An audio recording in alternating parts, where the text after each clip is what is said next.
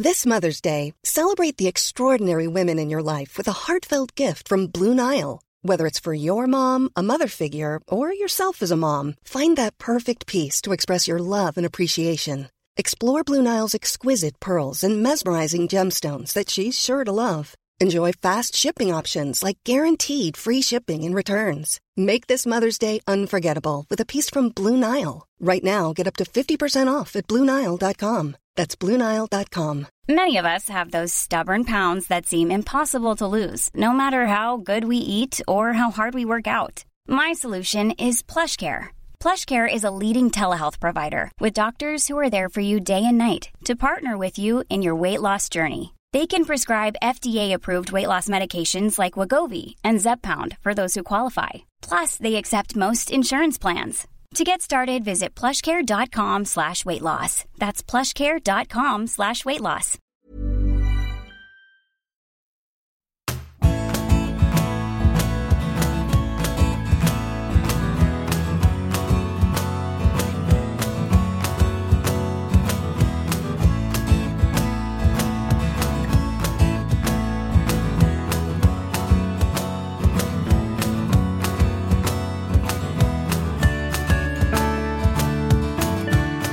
Welcome back, everybody. I'm glad you're with me. It's a pretty somber morning after a night where I thought we'd be able to talk about the joy, the bafflement, the invention, the confusion, the heartbreak, the aggression, the arguments, the invention, everything that has made the World Cup over its existence. An event which polarizes opinion, which causes massive waves of euphoria and despair, and instead it's a broadcast where it's going to test me a great deal, because the only place to start is with the genuinely tragic death of Grant Wahl, once of Sports Illustrated, now of CBS, who died in the Media Tribune last night when the Holland-Argentina game was in an extra time. It's a moment, first of all, to say that for his family, this must be beyond unbearable. It must feel like they've been robbed of somebody. His brother, for whom he wore that rainbow T-shirt, trying to go into one of the early games, a Wales game. His brother has spoken out in social media saying, "I'm gay. I'm the reason that Grant wore that T-shirt trying to get into the stadium." But of course, given how pugnacious and opinionated Grant was about things that he had issues with, the likelihood is because of the way that Qatar treats homosexuality and the rights that gay people don't have, I think there's every chance Grant would have worn that T-shirt anyway. He'd been ill for a few days with something that the medical centre that was available to all journalists had diagnosed as likely to be bronchitis. And he died. It's a loss of somebody who I've known a little bit. The first person to rave about Grant to me was Gabriel Marcotti, who said that he was by far the preeminent writer on sport, but particularly football, in the US. Gabriel, and I'm now talking maybe 15, 16 years ago, said that he felt Grant Wahl was one of the leading writers on sport in the world. It was long-form pieces for Sports Illustrated, an organisation that he fell out with a little bit when he left them, but he lit up while he was there. Those long reads were researched and thoughtful and provocative and interesting. And the people who broadcast, who edit and publish this podcast, the people, Neil and Martin, who persuaded me to write books, who invented the big interview format idea, and who are editing this right now, got involved with Grant and one of his books and met him and worked with him, talked to him. They'll be shocked now. And it's at a time like this when you revert to training, I think.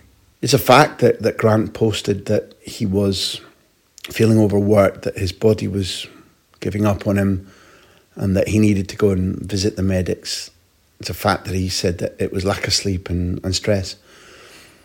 I can equate very easily with what Grant posted when he was feeling unwell about lack of sleep, about stress. And it's a fact that almost all reporters now are asked to do more, to work longer, to undergo more stress. There'll be many, many football reporters and broadcasters, technicians, cameramen, editors today thinking, I need to reevaluate. And it would be utterly wrong of me not to stop and say, footballers are still being treated by the game they love as cattle, as commodities out of whom I don't want to squeeze everything, but the pronoun to be used is we squeeze everything, because until many of us either speak out or boycott or attempt to lobby those various bodies and people who think that footballers are there simply to please us, to be brought out like Russell Crowe in the Colosseum and say, entertain us. Until there is a realisation that this is not overpaid namby-pambies saying we're tired. We're doing something similar to footballers and those who cover football in this extreme, in the 90-degree heat of Qatar, in a World Cup where many reporters felt not only privileged to, but obliged to go to 2 games and 2 press conferences a day, because effectively this is a Doha World Cup. It's like having the World Cup effectively in Madrid or London, something like that, in terms of area, in terms of accessibility. But the trend is changing. The trend is to feel obliged to do more and more. The trend is changing in that many organisations, many bosses simply say, give me more. Consistently, give me more and more and more. I've seen people in tears. I've seen people stressed out of their minds and not coping. I don't know what the repercussions from this tragic happening will be, but I know it's left me touched, it's left me sad. Again, another fact is that although there were times when I took issue with some of Grant's ideas and directions, I think that is certainly the case of what people will think about the way I've used my abilities. And therefore, I'm only being honest in saying that occasionally I thought Grant had a charge at things that I'd have treated differently. But I knew he was a sincere man, an epic talent, an epically intense worker. And the causes that he took up before and during the World Cup, I agreed with. So at this moment, rest in peace, Grant Wahl. And for those of you who didn't tune in for this kind of tribute or for this kind of consideration, well, I'm surprised, because this was more important than anything happened on the pitch.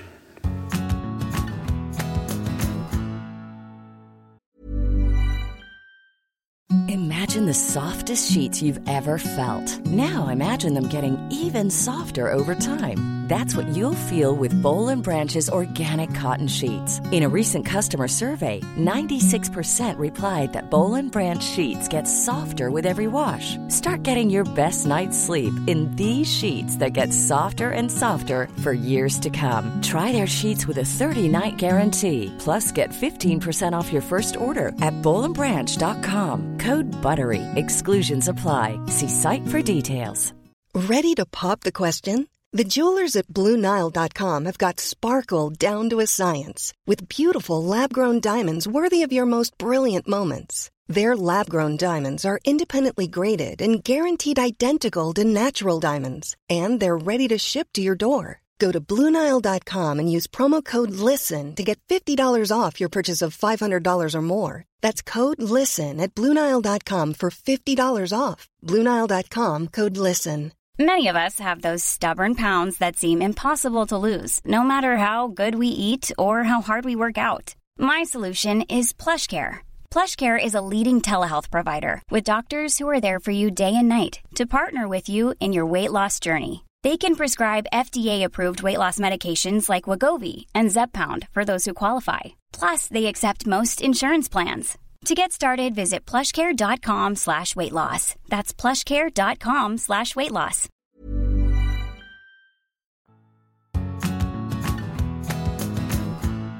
I started by saying that this was a bitter way to come out of the idyll that was the first night of quarter-final action in Qatar, because there was extraordinary invention and controversy and joy and tragicomedy on the pitch.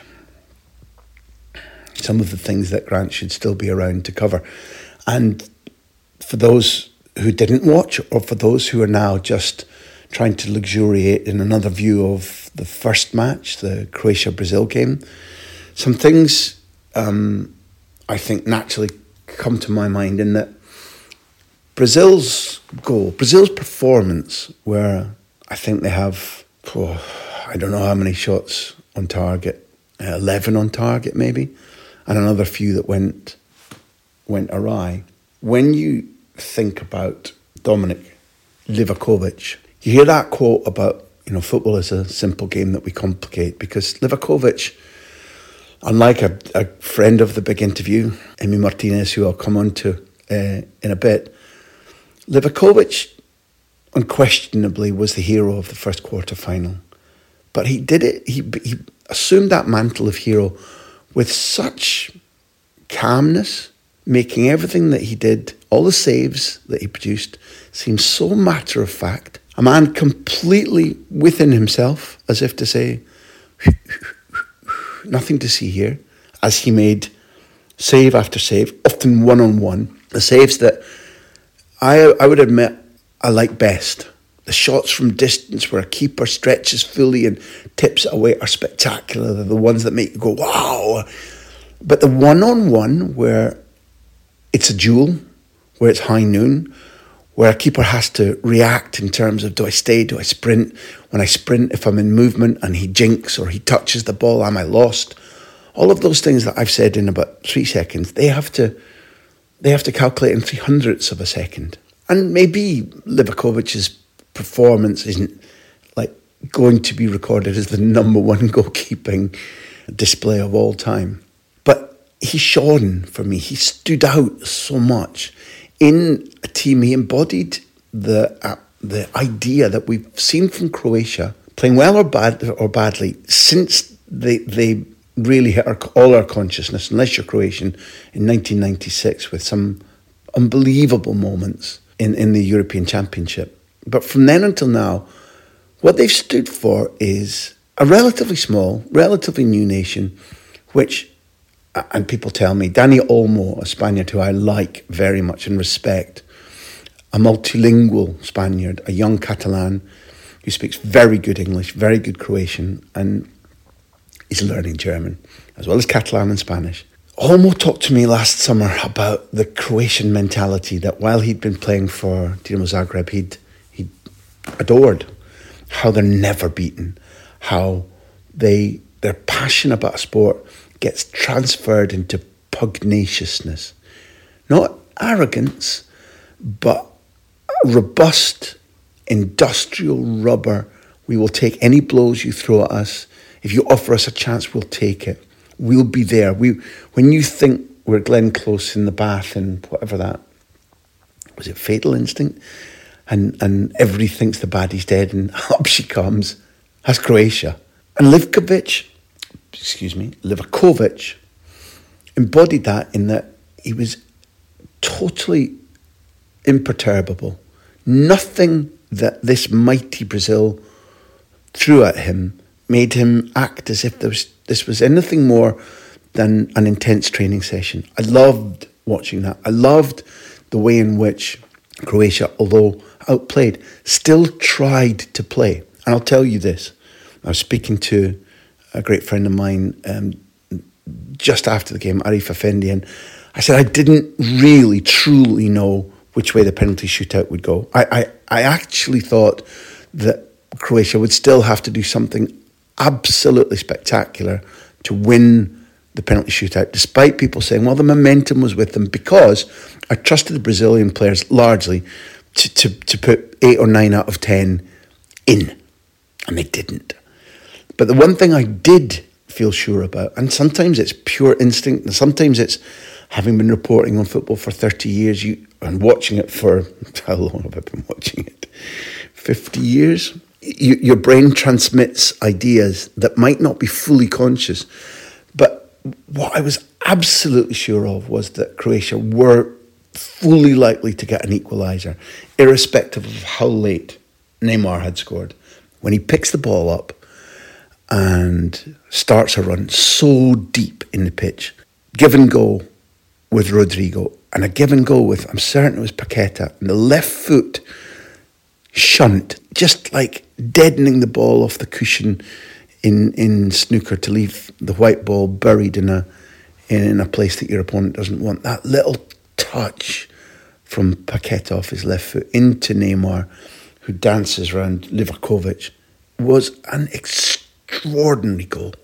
And Croatia's equaliser, in a way, tells us or emphasises to us why people all the time talk. There are many terms in football which I think are useless. And for a while I didn't understand transitions and transitional football. And I suppose it's just a clever reworking of the idea of counter-attack. And anybody who's a fan of the big interview will have heard me asking, I can't quite, was it Damien Duff I asked about, what is transition? And it's where you are as the phase of the game goes from one team having the ball and attacking, being robbed, and the transitioning of play from defending to attacking. I don't see what was wrong with counter-attacking. But nonetheless, when and I'm certain that Modric got a lot of credit for physically turning his much beloved ex-teammate Casemiro. But I'm sure that as Modric turns him, I'm sure it's Casemiro who sets the ball away. And at that point, something pretty special happens, I think. Because as Vlasic and Orsic combine to set up Petkovic, first of all, crucial, I think, 3 subs. This has been a World Cup in this brutal year where last summer, the summer of 21, there was the European Championships, there was Copa America, there was the Olympics, and then into this season whereby the Champions League was finished the group stage in early November, a month ahead of when it's normally finished. In other words, players with their bodies and minds pushed to limits that they've never had to be pushed to before. Substitutes and the adept using of which substitute for what reason and then how they performed was always going to be literally crucial in this, more so than ever in my view. But when those 3, Vlasic, Orsic and then Petkovic combine, the reason I mention transitional football is that I think it's Casemiro in trying to rob Modric who kicks the ball forward. And at that point, if you look at Marquinhos and Thiago Silva, they're wildly in the wrong place. And the easiest thing in the world to do is to criticise them and say, look, senior players should be... And often I'll do this on Liga television when we've got the touchscreen and you're analysing, particularly if I see repeat mistakes or fundamentally stupid mistakes, laziness, you highlight it. In this instance, those 2 guys, Thiago Silva, at an age when footballers used to be retired, never mind anchoring a World Cup, potentially World Cup winning team. Militao and Thiago Silva, are in the wrong positions and they just react incorrectly. And there's one run, I forget who it's from, across, I think it's Budimir, takes a run across the Brazilian defence, making them for a split second be unsure about whether they should attack the left winger or follow Budimir. And as a result, when the assist comes in, Brazil are all over the place. They've just taken too long in split seconds to work out what they should be doing. That leaves a desperate Croatia who've suddenly thrown 6 players up, albeit that they are in an all-or-nothing moment. But when Orsic crosses for Petkovic, Brazil's defence are all over the place, the back four, and the midfield hasn't worked back quickly enough in order to prevent Petkovic firing home and making all Dinamo Zagreb fans, the very place where I was talking about Dani Olmo playing, erupt. Every Croatia fan erupt and set up a final, which Croatia won with nonchalance. I want to mention Elvir Islamovic, my friend and colleague, who is Croatian and who writes for UEFA and who is doing the job I did with Spain in Qatar. Elvira is one of the greats, a fantastic, funny, characterful, energetic, wise man who deeply loves his national team and who now, for the second time in 2 World Cups, thanks to his national team, is through to the semi-final. Elvira, well done, man. All of which means that the semi-finals will not be the Classico of world football. I think it used to be England-Germany, but now I'm pretty sure, without a doubt, it's Argentina-Brazil. I don't know if there is anybody who didn't want that semi-final, apart from fans of the teams who stood in the way.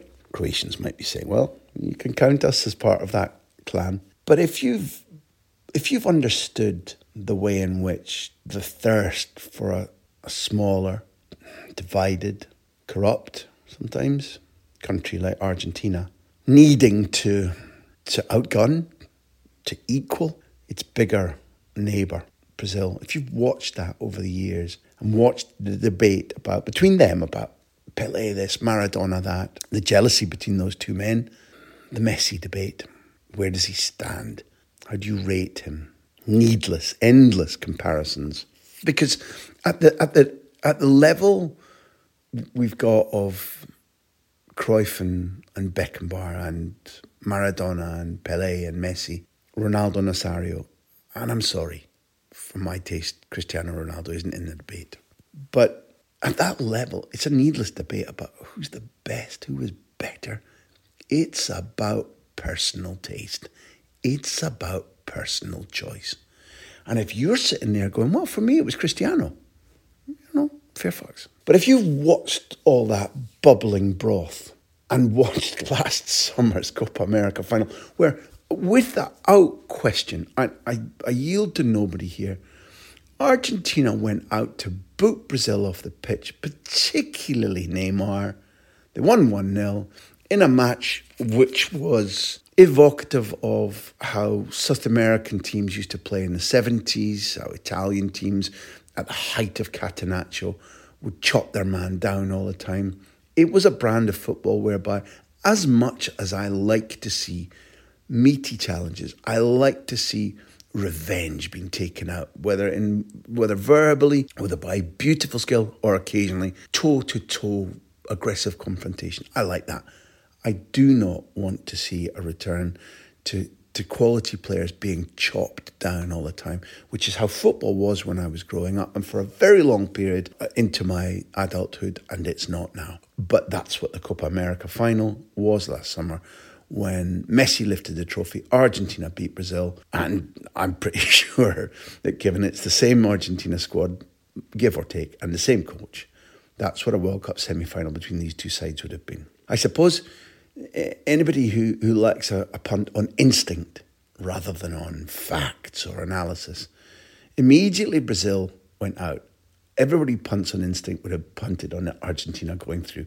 What greater propulsion forward for a driven, hard-nosed Argentina side than Brazil being out? Nothing to do with Croatia or them underestimating Modric and company, just simply, we have to go through now. What did you think of the game at Education City? What did you enjoy about it? What did you dislike about it? Is this turning into Messi's World Cup? He's had phases, touches, moments, not dominating entire matches, often choosing blind alleys, often a little bit slow in the decision making or the eruption of speed compared to the Messi of his great days. That's non-negotiable. And then there have been moments throughout almost every game where he's done something extraordinary, something that relights everybody's torch for him because he produces the unimaginable. That pass for Argentina's first goal, and yeah, the lovely way in which our fullback, Molina, takes the ball and finishes. But it's inexplicable how Messi's vision, that radar vision, the first person I heard talking about it in a fully fledged way, irrespective of how Messi played, sometimes as a winger, sometimes as a 10 in junior football at Football Club Barcelona. The first person I saw talking about Messi's, because he was an individualist for a long time. But Pep Guardiola was the first to say, as he was the first to make him the position where Messi played his greatest football, which is a combination between a 10 and a false 9. Guardiola talked about the way in which Messi scans the pitch, stores information, and when he erupts, makes choices not based on instinct only, but based on an accumulation of visual information which he processes at a speed far quicker than his boots or his limbs are moving. And that's what happened last night when he slotted that left foot pass without looking back to see where Molina was into a crowd. And let there be no doubt that the laser-guided pass was absolutely meant, because we've seen it 1,000 times. Let's nobody hope that there's a bit of speculation there. It was extraordinary. There was another Messi moment in that I found myself completely at odds with the way people talk about penalties now, where if one boot touches another boot in the penalty area, it's a foul. Absolute nonsense. So did I think that the touch on Acuna was a foul? I absolutely didn't. It wasn't reviewed by the Spanish referee. I think it's Hernandez. Hernandez was VAR. I'm talking about him rather than Mateo Laos. And I'm going to some extent, I'm going to draw a veil over Mateo Laos, because you get what you pay. What's the expression? If you hear hooves, don't look for a zebra. It'll be a horse, which is to say, normally in life, it's the obvious. If you appoint Mateo Laos to a revenge vendetta game like Holland-Argentina, which ended in acrimony the last time they met in the World Cup semi-final, which was prefaced by various remarks by Di Maria, by Van Gaal, there's going to be bad feeling. In matches of bad feeling, Mateo Laos' tendency to actively become a protagonist takes over. And therefore, I had a message during the game from a Dutch friend of mine, Richard Dubold. His expression was, how much has the referee been paid? Whereas every Argentinian reaction so far has been an outrage of even greater extent, saying, Messi said, we were fearful before the match because we know what he's like. There's an extraordinary story because when Maradona died, Leo Messi was in his house wondering how in the next game he could pay tribute to Diego Maradona.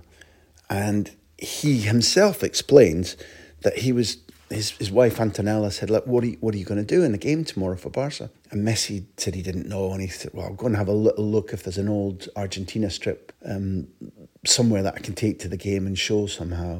And he wandered up to a room and he said that there was one of his rooms in his house where the door's always closed. It's a room they don't use. And for some reason, this is Messi's own telling, not mine, the door was open and on a chair there was a Newell's Old Boys shirt, a Maradona shirt that Maradona had given him, or that somehow Messi and Maradona had some connection over this shirt. And of course, Newell's Old Boys was the team that Messi had supported when he was a kid.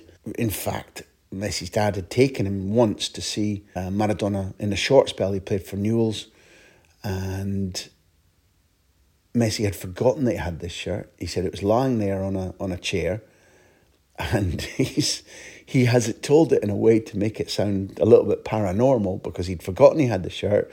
The room that it was in was, usually the door was closed. The door was open this time. He takes the shirt. He wears it under his shirt when he scores for Barca that day. Mateo Laws not only books him, irrespective of it being a particular tribute to the recently deceased Diego Maradona, but in the notes when he books him, Mateo Laws, who's idiosyncratic and eccentric and usually quite a good referee, notes down, I booked Lionel Messi for taking off his Barca shirt and showing underneath that Newell's Old Boys shirt from 93-94 in tribute to late Diego Maradona. And in other words, his referee notes were prosaic and showing that he understood the importance of the moment, but he still booked Messi. So Messi said post-match, FIFA to blame. They shouldn't be appointing a referee of that quality for this game and blah, blah, blah, blah, blah. But I didn't agree with their penalty. I just didn't think the touch was sufficient. And I do not believe that we should be in an era where if one boot touches another, that constitutes a foul. I think it's just utter bullshit. Nonetheless, the way in which he converted the penalty was just glorious. And then I have to take issue with Messi, because post-match, he's had a real go at Weghorst. Messi's been in the middle of an interview, and Weghorst has been trying to get near him to wait until the interview's finished so that they can swap jerseys. And Messi stops the interview with an Argentinian, I think it's with TYC, which is the television channel, the online channel which he most works with. And he stops the interview to go, "What are you looking at, idiot? What are you looking at? Get out of here. Get on your way, idiot." Calling him Bobo. And Messi gives Weghorst a real mouthful. Does the same to Van Gaal at the end of the match. Goes right up, almost nose to nose with Van Gaal on the touchline once the game's over. And I take issue with Messi, because Messi in an interview then says, Van Gaal, big mouth, always saying he espouses beautiful football. And then what he does is he gets the big guys on and lumps the ball forward. Well, hold on, it worked. That's not illegitimate. One of the things that I most have to get used to in Spanish football over the years has been them having a high church idea about what football should be, which at the moment is keep the ball, move it quickly, technical skills above all, try and technically and cleverly open a game up. Well, they then say, when they're confronted with a team that plays a completely different brand of football, it's really regular to hear Spanish players saying, well, all brands of football are acceptable. If the rival wanted to play a different way, it was down to us to, which is all very gentlemanly and good, but it didn't sit with Messi, who was like, just put the ball and lump the ball up. Well, it worked. The two things to say, for my taste anyway, and I hope I haven't gone on too long, but when we got Luc de Jong is a terrific footballer, absolutely terrific footballer. He's not the quickest sprinter, but he's got a terrific brain. He's technically gifted, and he should have been used more by Holland during this tournament, in my opinion. But when he and Weghorst come on, the way in which Holland don't lump it directly straight to them long and look for knockdowns, they look to get wide and put the ball in. And the first goal, I thought, well, that's going to end up being, in my opinion, one of the best goals that we see from a header in this tournament, because the ball in is sensational, and the header, which is timed beautifully by Weghorst, is from a distance out where it should be difficult to score. It's against a good goalkeeper in Emiliano Martinez, a friend of the big interview. There was a stage, as I tweeted last night, where there were 3 big interview guests playing in a World Cup quarter-final, something I was very proud of indeed, in that Virgil van Dijk and Emi Martinez and, of course, Luc de Jong all on the pitch at the same time. We're in one of the studios who were broadcasting last night, amongst the hundreds that were broadcasting this World Cup quarter-final all over the world. The studio contained Rio Ferdinand and Pablo Zabaleta. So in terms of the BBC's coverage and that match, there were 5 big interview victims, guests participating, which I was quite proud of, because each of them gave terrific interviews. Go back into our archive and find them if you want to. But the ball in to Weghorst was delivered absolutely beautifully by Berghuis, and the header was magnificent. And I thought that would be Weghorst's best ever World Cup goal. And then came the free kick. My God, it's just glorious when you see intelligence, which has been practiced, coming to fruition, and the way in which Holland managed to split the Argentina wall. The delivery from Cooper Miners needed to be perfect, and then Weghorst using his body to take and turn and finish.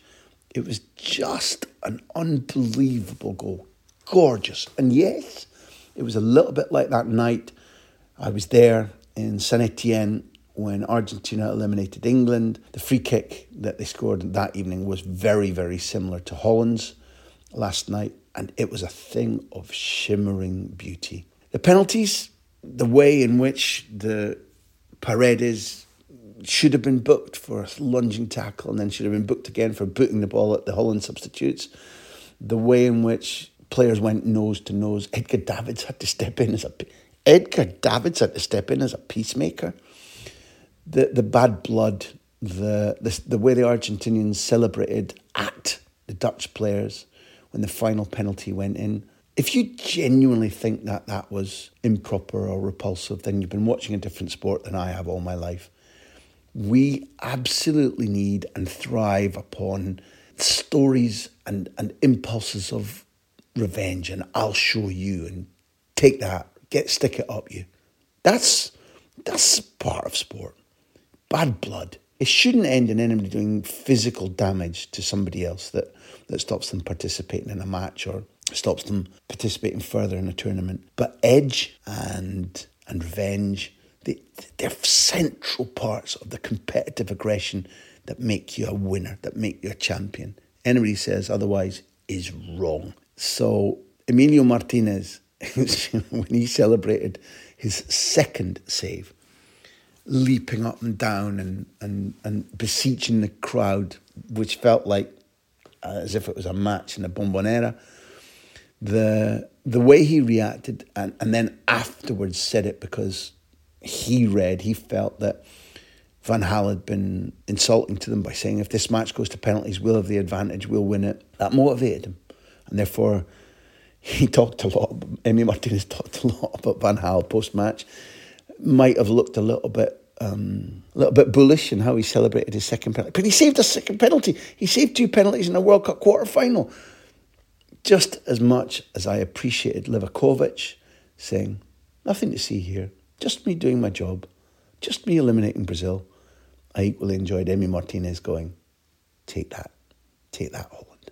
I've got passionate and noisy and loquacious about the football side, but it's time to close by saying, Grant Wahl, you should be taking your loyal band of readers and viewers into the semi-final and the final. Some of the things that have stained this World Cup needed to be pointed out. He did so. He's no longer with us. It's a shocking event, and it needs to be remembered at the top and bottom of this broadcast, where otherwise I've tried to celebrate things that stood out to me in a World Cup which has left me bewildered, tired, confused, like no other World Cup of the 8 that I've been at in one capacity or another. I'll say to all of you, thank you for listening, and I'll also just briefly say to all of you, thank you for sending in questions. Robert Ryan, of course, Chris Hennigan, Andrew Anderson. I'm going to get back to you with another update on both the post-match of England-France and how things stand for Spain. But this felt overwhelmingly important to talk about Grant Wahl and to talk about the first 2 quarterfinals of the World Cup. Thanks all for being there.